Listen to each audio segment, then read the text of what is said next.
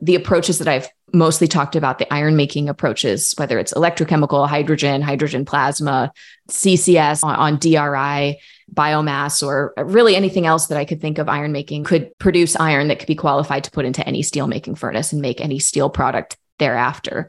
So iron making technologies can be drop-in, but if you're trying to disrupt the supply chain, you could think about very cool opportunities. For example, what ores make sense and have the right elements already to go directly from fine ore powder to a fine metal powder that contains not just iron, but say nickel for stainless steel or other elements that could be used in high entropy alloys or other powders that folks may really pay a lot for because you can make 3D printed parts of specialty steels. Hello and welcome to the Wharton Current. I'm Ned Downey, PhD student in Public Affairs at the Princeton School of Public and International Affairs. And today we're bringing a new angle to a topic that's near and dear to my own heart, that's green steel. Steel production accounts for around 7-8% of global greenhouse gas emissions, and we've got a real expert here today to talk about this topic. She's Dr. Christina Chang, partner at Lowercarbon Capital. Christina is a chemist with a PhD from Harvard who's invented technologies across nanomaterials, catalysis for mining waste remediation, thin film solar panels, solar water splitting for hydrogen production, and our topic today, sustainable steel. Now, before coming to Lower Carbon, she led federal funding for sustainable manufacturing research at the Department of Energy's in-house R&D agency for emerging energy technologies. That's ARPA-E. She was also CEO of sustainable steel startup Abraze Energy. Now, clearly, we could talk to Christina pretty much about anything in advanced manufacturing, but our focus is going to be green steel today. And so to set the scene, let's start with a little primer on steel and how it gets made. Please forgive me, this is a bit detailed, but if you're not familiar with the sector, I think it's going to help you get oriented before we dive into our conversation. All right, for our primer, I'm going to walk you through steelmaking from two angles. First is the abstract processes. That is, what do you need to do to produce steel? There are really two basic steps. The first is iron making. That's taking raw iron oxides and inducing what's called a reduction reaction to strip out oxygen atoms and other impurities to produce near pure iron. The second is steel making, taking that iron, alloying it with carbon, other desired metals to create crude steel. That's the steel making process, and then you can take this crude steel and process it into finished products like coils, bars, sheets, all sorts of other forms. Note, though, that the vast majority of greenhouse gas emissions from steel take place actually in that first step, that is the iron making step. This is because the reduction reaction by which you produce iron usually involves fossil fuels, both to generate heat for the reaction and to serve as reducing agents that strip out those oxygen atoms. All right, so that's our big picture, right? You've got iron making and steel making. How does the steel industry actually carry out these steps? We're gonna leave out the processing steps at the end and just focus on that transformation from iron oxides to crude steel.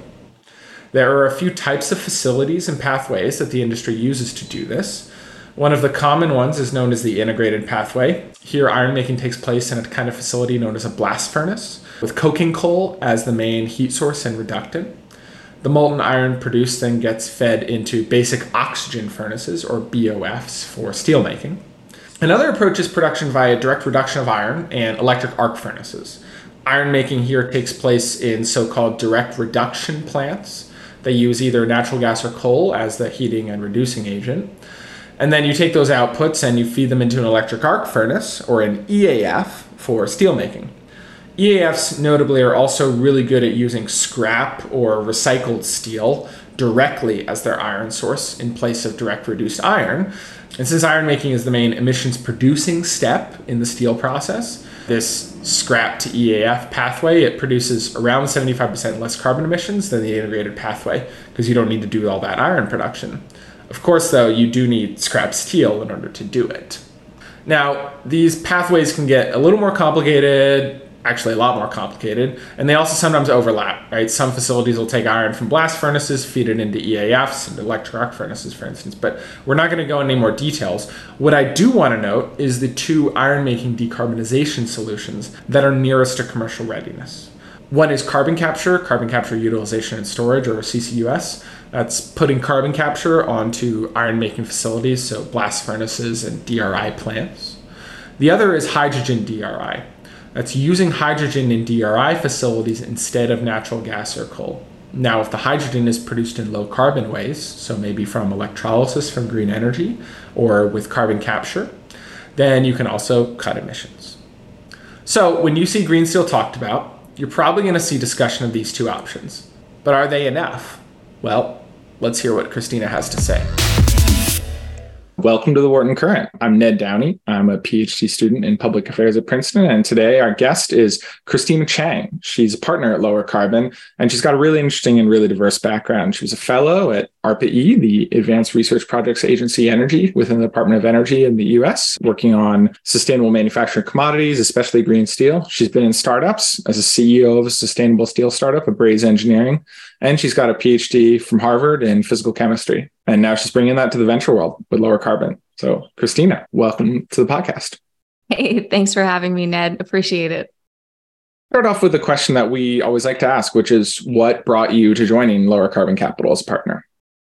Well, I guess two main things. And first and foremost is climate. I've been interested in sustainability as long as I can remember. I love the 8 billion people that I share this planet with and hope that they can be as prosperous as possible. And that means trying to keep our planet within livable bounds for folks and where they are in their lives. And the second reason is climate is actually a huge economic opportunity because access to technology is starting to revolutionize everything, how we travel, how we eat, how we make stuff, how we stay warm or stay cool. You probably know that wind and solar are now just cheaper than fossil, and they're getting cheaper every year. And so what I'd love to kick off with is wind and solar were just the beginning. There's a revolution coming based on technology trends for every sector of the economy. Technology trends in cheap compute, CRISPR-Cas9 gene editing, directed evolution, new battery chemistries, and of course, Gen AI and other machine learning tools. And I think that R&D in labs, academia, and startups are the biggest way to translate these technologies into impact. Right on. And I'm going to guess that big transformation across the economy is what you focus on at Lowercarbon. Is that right? I guess focus is a broad word because there's so much in there. Yeah. At Lowercarbon, we have three main pillars: decarbonization, drawing greenhouse gases down from the atmosphere, and climate resilience and adaptation. Among those three, I do tend to specialize in sustainable manufacturing. Essentially, within decarbonization, how are we going to make things in a way that's not just good for the planet and people, but also cheaper? So my portfolio as a partner includes things in critical minerals, decarbonized building materials, and some about electricity generation in addition, since my background was in solar PV way back when. And I think we brought you on today in particular to talk about one of those decarbonized building materials, green steel. Let's start by talking about your current portfolio at Lowercarbon. I know you guys have Electra, is that right? Is the current green steel company in the portfolio? Yeah, that's right. We've invested in not only Electra, which is making green iron using electricity, but also Charm Industrial, which is making green iron using biomass. Oh yeah, I've heard good things about Charm. So both Electra and Charm are using approaches that are kind of different from the main two piloted deep decarbonization technologies in steel, right? Those main two technologies are various forms of carbon capture and then applications of hydrogen for direct reduction of iron. And the idea is that when people talk about these two technologies, right, we adopt different forms of these technologies, we scale up some of our recycling of steel, we bring down some costs of process improvements, et cetera. We can meet our decarbonization needs. But a lot of your work, both as a startup founder at ARPA-E and now bringing that to Lowercarbon, has been premised on the idea that these aren't going to be enough. What I just described is not enough to get us to net zero. So tell us more about that line of thought. Why do we need some of these new steel production pathways, the things that Charm, Electra, and the other companies that you examine and you know, why do we need them to get to net zero? Well, one of the pieces you mentioned was efficiency and process improvements. But as we all know, you can't efficiency your way to zero. Chi identity math there. And to address your other points, I'll ask you to imagine a graph. And on the x-axis is emissions, and on the y-axis is cost. And levelized cost to produce pig iron, as an example. And blast furnaces, which use coal, or direct reduced iron furnaces, which use natural gas, are high emissions but low cost. So they're in the quadrant that is cheap, but unfortunately not sustainable. And all of the roadmap technologies that you described, hydrogen, CCS, decrease emissions, but they all add cost. So you're going along a diagonal line that puts you in this other bucket. But unfortunately, adding cost means that deployment is slow because you need to focus on other drivers, not just cost, to get folks excited to adopt this technology. What we're seeing in the startup space and emerging technologies is real technology opportunities and a huge amount of market pull in the white space of this graph that's not filled yet with dots. Zero emissions, iron making and steel making, with ultra low total life cycle emissions. So emissions really are low for these technologies, and the cost is just cheaper than traditional fossil-based iron and steel making. I hope that the costs come down for the technologies you've mentioned. Demos will get us down the cost curve. But honestly, still most of the technologies you've stated can't abate the entire sector because their features and resources can't be replicated in all countries.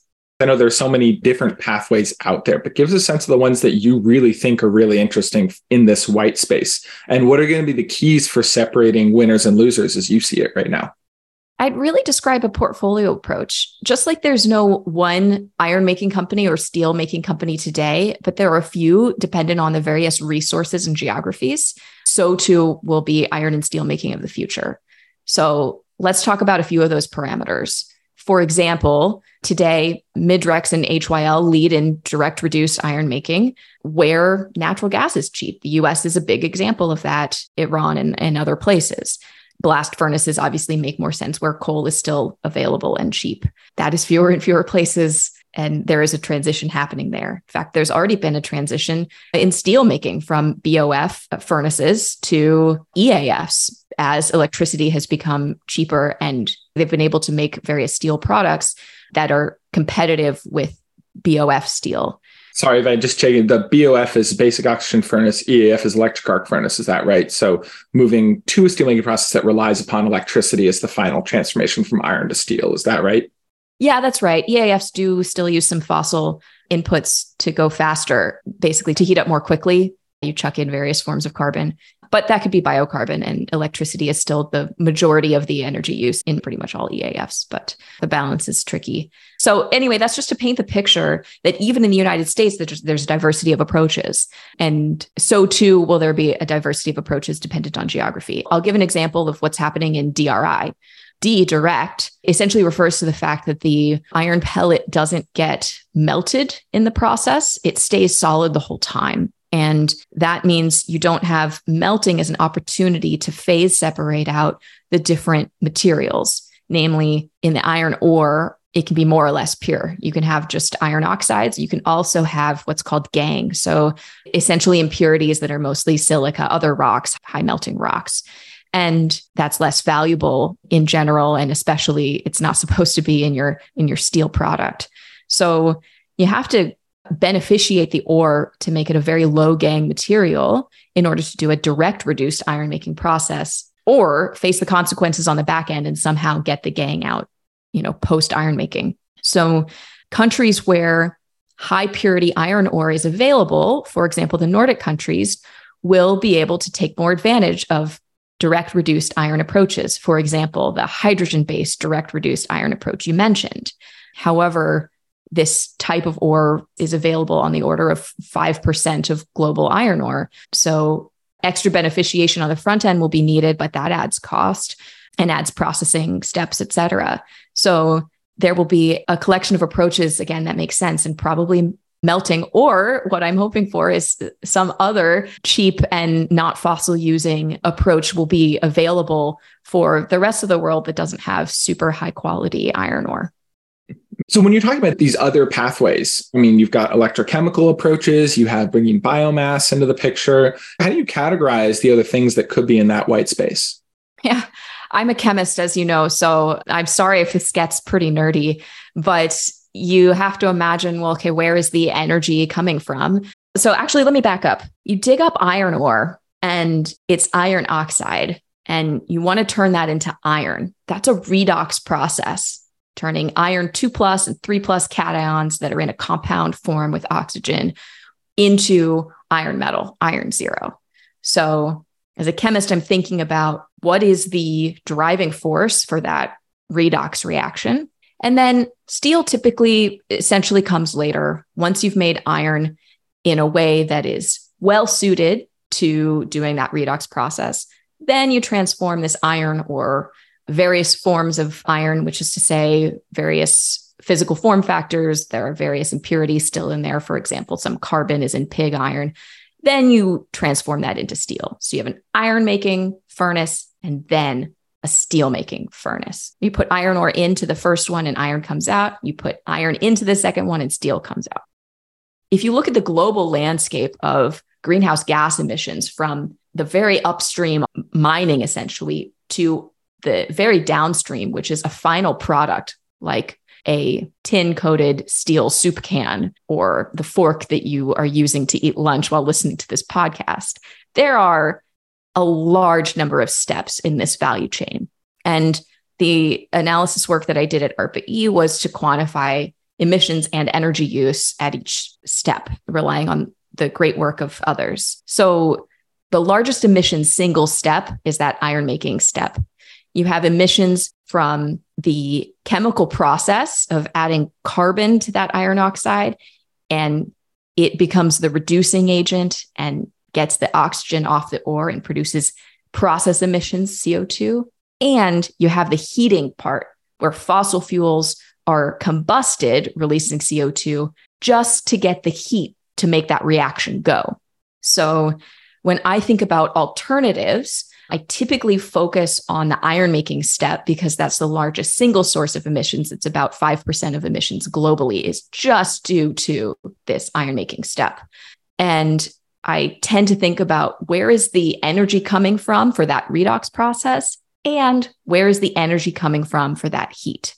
So that's the context. When I think about categorizing these technologies, I think of it in terms of where can energy come from more generally? And it's not dissimilar, honestly, to how we get energy for any manufacturing process or, in fact, any human process. Either you have electricity or you have a thermochemical reaction. So I am pretty excited about electrochemical iron making and pretty excited about thermochemical iron making. And biomass-based iron making goes into that thermochemical bucket.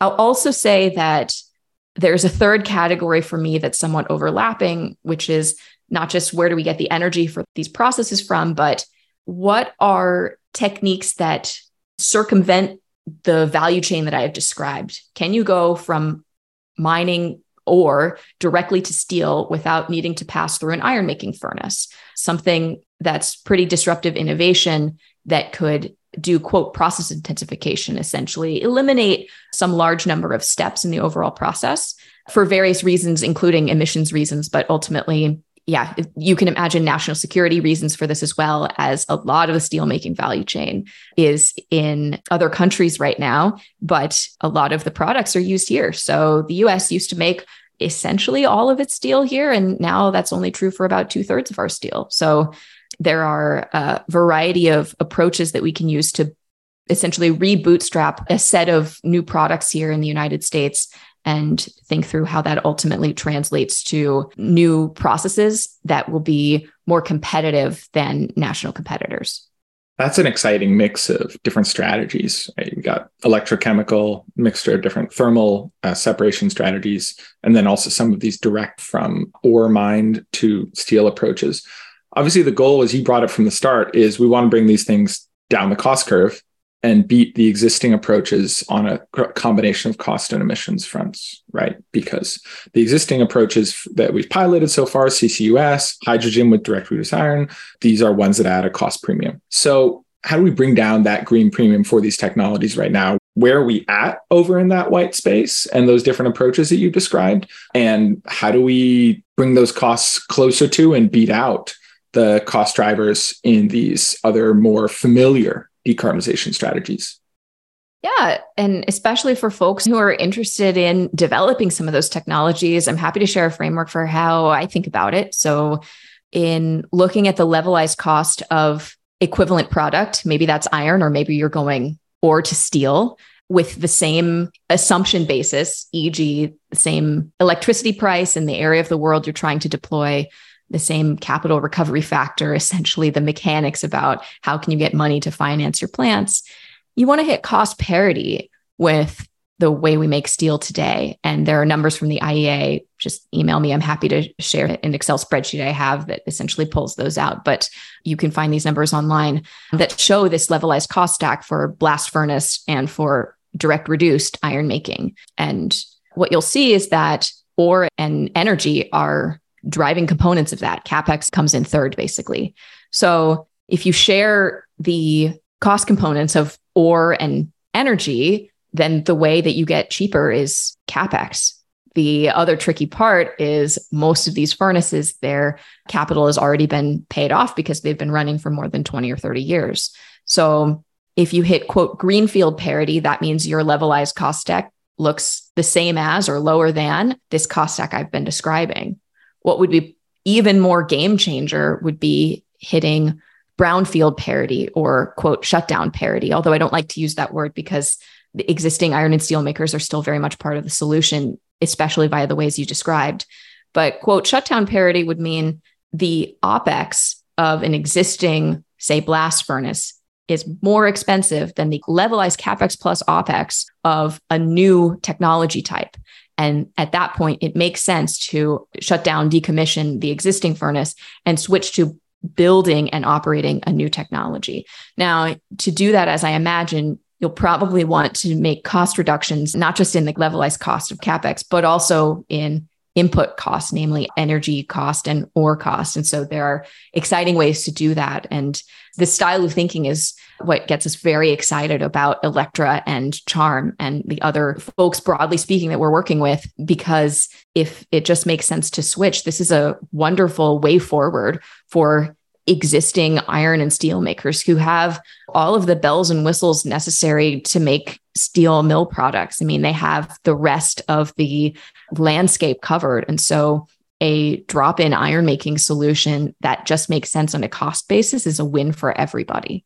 That said, of course, there are approaches where startups don't want their technology to be acquired or licensed, and they're going forward themselves. Of course, from that perspective, you may be interested in looking at emerging markets. So in the United States, we've roughly leveled out at demanding 130 megatons of steel per year, but there are many markets where the steel demand is growing year on year quite strongly. So it's a reason why we can't necessarily rely on just recycling. And it's also a huge opportunity for technology leapfrogging. Can we make sure that the new iron making and steel making furnaces of folks that need it the most to develop their first and second waves of industry can do so on the back of technology that doesn't also cost us the planet? Yeah, no kidding. I think that focus on decarbonizing steel outside of developed markets is really important. 75% of global apparent steel use is in the developing world because it's a thing that you use when you're growing an economy fast. It's a very investment intensive economy, doing a lot of urbanization, building, things like that. And steel is not a commodity. There's some trade of it globally, but a lot of that trade is pretty regional. And so we're going to have to make a lot of steel in the future in the developing world in much lower cost forms. Yeah, I mean, Ned, you just really hit the nail on the head. Steel being a commodity is a shorthand that folks use and is appropriate in some contexts, but I completely agree steel is not a commodity. One of the reasons for that is there are thousands upon thousands of different varieties of steels and compositions and morphologies of the grain structure. And so they differ depending on the intended application. Is it conductive? Is it high strength for automotive, et cetera? So yeah, you can't just trade this stuff as if it's all the same. The trade does often happen locally. Folks are trying to produce exactly what is needed. And so you don't necessarily see a ton of swapping around the wrong things. So I'm excited that our green iron making teams are thinking about where they'll be sited. Will they be sited near the mines or near labor centers that are close enough to the mines? I mean, these are really important considerations. Working conditions at mines can be pretty awful and can be fly in, fly out. And so you can drive off the oxygens right there but you need people running that equipment, or can it be more or less automated? These are all important questions. And working with the fabulous team at ARPA-E, we ran some life cycle analysis to try to understand, okay, should you do iron making in, for example, Australia or Brazil, which enjoy still pretty high purity iron ore, and ship iron to the United States for steel making here? Or should raw steel be made there and processing happen here? And it's all an important conversation. And there are a lot of ways forward. Building on that, one of the things you brought up there was the fact that steel is not a commodity, in part because there's so many different steels. There's so many different uses of steel that we have. Does that also affect the mix of technology solutions we have for decarbonizing it? As in, can a hydrogen DRI approach produce the same qualities of steel, or have the same attributes of steel as a blast furnace approach? Can an electrochemical approach produce the same? Is there going to be some mixing and matching where there's specialization for certain kinds of steel based upon certain kinds of production pathways? So that's a great question. And that's kind of where I would separate out the pure iron making plays from the disrupting the supply chain methods, because iron atoms are iron atoms. That said, steel arranges the iron atoms in grains in certain ways. And so if you're making iron, and that can basically be qualified to dump into any steel making furnace, whether it's EAF or BOF. So the approaches that I've mostly talked about, the iron making approaches, whether it's electrochemical, hydrogen plasma, CCS on DRI, biomass, or really anything else that I could think of iron making, could produce iron that could be qualified to put into any steel making furnace and make any steel product thereafter. That qualification may mean removing certain impurities. So you got to think about the ore that you're buying and whether your process, your chemicals, whatever introduces any other compositional elements. But once you put in a steel making furnace and melt it, you can form the right morphology, the right products out of that. So iron making technologies can be drop in, but if you're trying to disrupt the supply chain, then yes, you could think about very cool opportunities. For example, what ores make sense and have the right elements already to go directly from fine ore powder to a fine metal powder that contains not just iron, but say nickel for stainless steel, or other elements that could be used in high entropy alloys, or other powders that folks may really pay a lot for, because you can make 3D printed parts of specialty steels, for example. From that perspective, yes, the inputs and the iron making technology may really impact the final product, but that's again because you're skipping the whole integrated steel making steps. That makes sense. Important reminder to always just be thinking when you're talking about steel, keep those stages separate, iron making and the steel making. Yeah. These aren't just metallurgy terms that may feel archaic. They actually, of course, refer to important technology steps and important transformations. So I want to go back a little bit to cost premiums.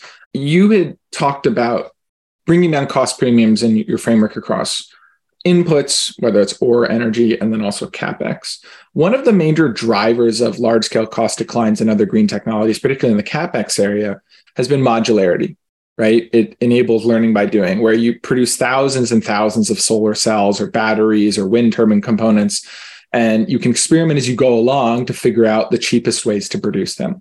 Now, when I think about steel, I think about really big facilities, really high capital investment plants. That's less true with EAFs, but certainly for the very traditional kind of blast furnaces, those are huge things. When you think about the whole landscape, both these more traditional approaches for decarbonizing steel, carbon capture, DRI with hydrogen, and then also these newer approaches that you guys are particularly excited about, how does modularity fit in there? Can it apply to steel, or is there another way that the sector, iron and steel making, is going to have to deliver cost reductions? Yeah, it's a really well-formulated question. So as you've already articulated, right, the integrated steel making value chain, or beneficiation, iron making, steel making, hot or cold rolling, various milling steps, mill product. It was built on a logic of decreasing cost with ever greater scale and thermal integration. As you say, some of these blast furnaces can be 12 megatons per year. I mean, these things are huge. But I also believe there are a number of new technology concepts that do cost effectively trade off that integration for instead modular design and time flexible processing or material flexible processing. And of course, modular deployment will ease the industry's transition and hopefully accelerate it. as folks in emerging markets can add in modular chunks. And so that style of thing, namely modular deployment, is the type of thing that will help us start coming down the deployment performance and cost learning curve as soon as we can.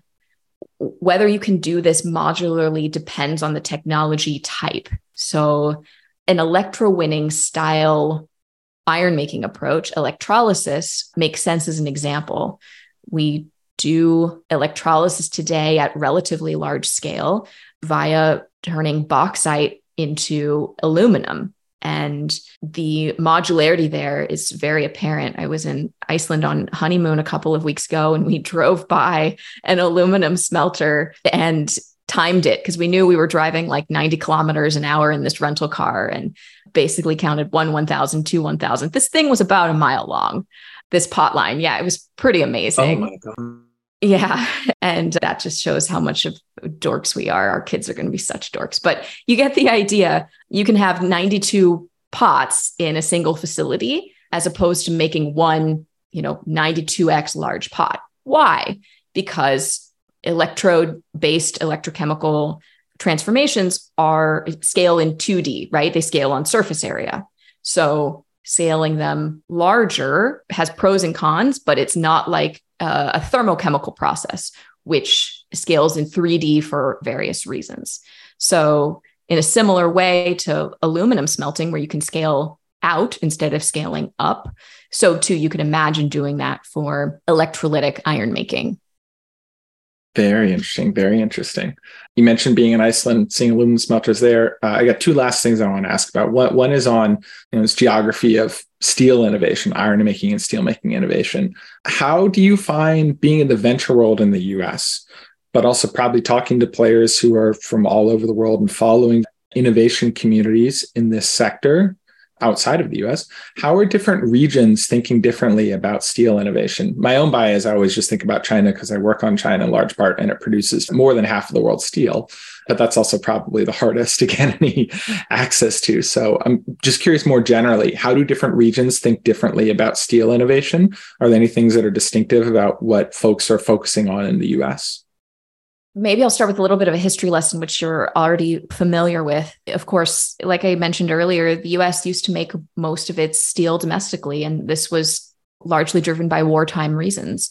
The US's metallurgy departments in academia were the best in the world, and talent here was very high. But I mean, just go to Wikipedia and look at that graph. What you'll see is that the amount of steel that we make yearly has dropped off dramatically. And unfortunately, a lot of that metallurgy expertise and world leadership piece was, in some sense, passed off to Korea and Japan. We went over there in the 60s and 70s, helped them set up their iron making and steel making facilities, and then a little bit dropped off. Today, the US only makes 2/3 of its steel. The rest is imported. And all of the metallurgy departments have become material science and engineering departments. Basically, there are probably a few metallurgy departments left. In fact, I have dear friends at many. I won't name them all here on the pod, but there are still absolute experts here. But it has gone up dramatically, especially as the United States has not prioritized industrial policy. And so there hasn't been as much support even necessarily for domestic procurement, of course, until now. So, right, since late 2021, we've got the bipartisan infrastructure law, the CHIPS and Science Act, and of course, the Inflation Reduction Act. And that probably $2 trillion plus will help revitalize manufacturing in this country. And that will include the folks waiting in the wings, lurking, who have been developing wonderful technologies in ferrous and non-ferrous alloys and staying afloat and ahead of the curve, but not really translating their technology necessarily into our aging steel infrastructure. And will hopefully support and grow that talent base, especially as, the United States really does lead in so many other areas of technology. So I mentioned battery chemistries up front at the start of the podcast, right? We have learned more about electrochemistry, in the past 40 years than we would have imagined. And part of that is due to, of course, cross-functional applications. A lot of that can be ported into various new technology options, including in manufacturing, including in iron making and steel making. I will say as well, the United States is a special place because 2/3 of our steel today is recycled. And so that's where EAFs come in and play a large role. We're a developed nation. Steel is already 85% recycled in the United States. I mean, that's pretty amazing. And of course, that's 50 megatons of end-of-life steel, and it can't meet our 130 megaton steel demand. So circularity is part of the solution, but it's not necessarily where the biggest climate impact will be made. And I do think that will be in decarbonized iron making. The rest of the world is more of an emerging story. China produces maybe 55% of the world's steel, and most of that it keeps for itself because, of course, it's needed to meet growing population demands, et cetera. So how we think about this in venture, may have already mentioned this, you absolutely need to be thinking about, can my technology be used where it's most needed and where it's most needed for decarbonization? So we are thinking about, for example, markets in Africa, for example, markets in India, where there are huge opportunities to technology leapfrog and make a big dent on climate emissions that otherwise are set to happen.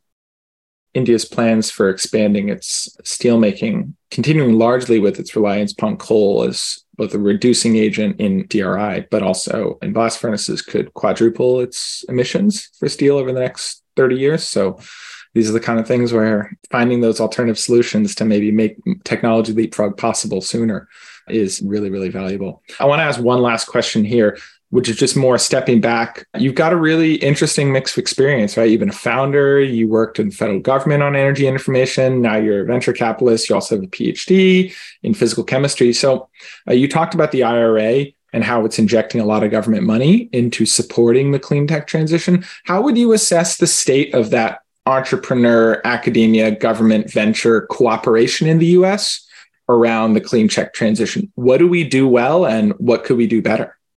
So that's a great question. I would say with the pretty landmark legislation pieces that have happened over the past couple of years, it is definitely getting better. And what that means for us as leading climate tech investors is that it supercharges everything that we do. So I will say that a 10-year time horizon from the IRA, for example, that doesn't do anything for your nth of a kind plant. So your economics still need to pencil out for us to invest. And I wouldn't say that the IRA has necessarily completely changed the areas we invest in at all, although there are some new opportunities, for example, like exchanging carbon credits, right? That didn't exist when there were no carbon credits. But largely speaking, what we really see as being game changer is helping the economics for pilots, for demos, for that first of a kind plant.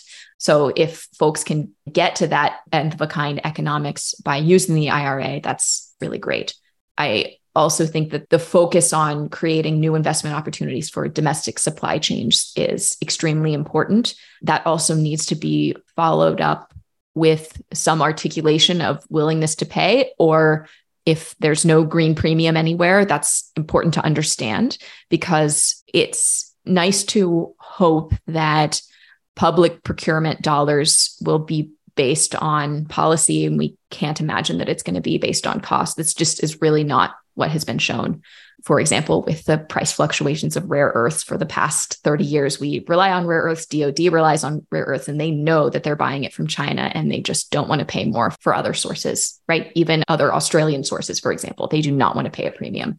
So I'm not sure if we'll see that change, but as investors, we don't forecast a change. And that means parity or basically cheaper economics are what is paramount. I will also say, though, that we invest in carbon drawdown, like I said, drawing down greenhouse gas emissions. In steel, you're paying for a piece of steel, but also, lower emissions. And I'm saying that no one will pay for lower emissions at scale, right? In carbon drawdown, you don't have a piece of steel to go with your carbon credit. You only have the fact that you have averted emissions. And so is anybody going to pay for that?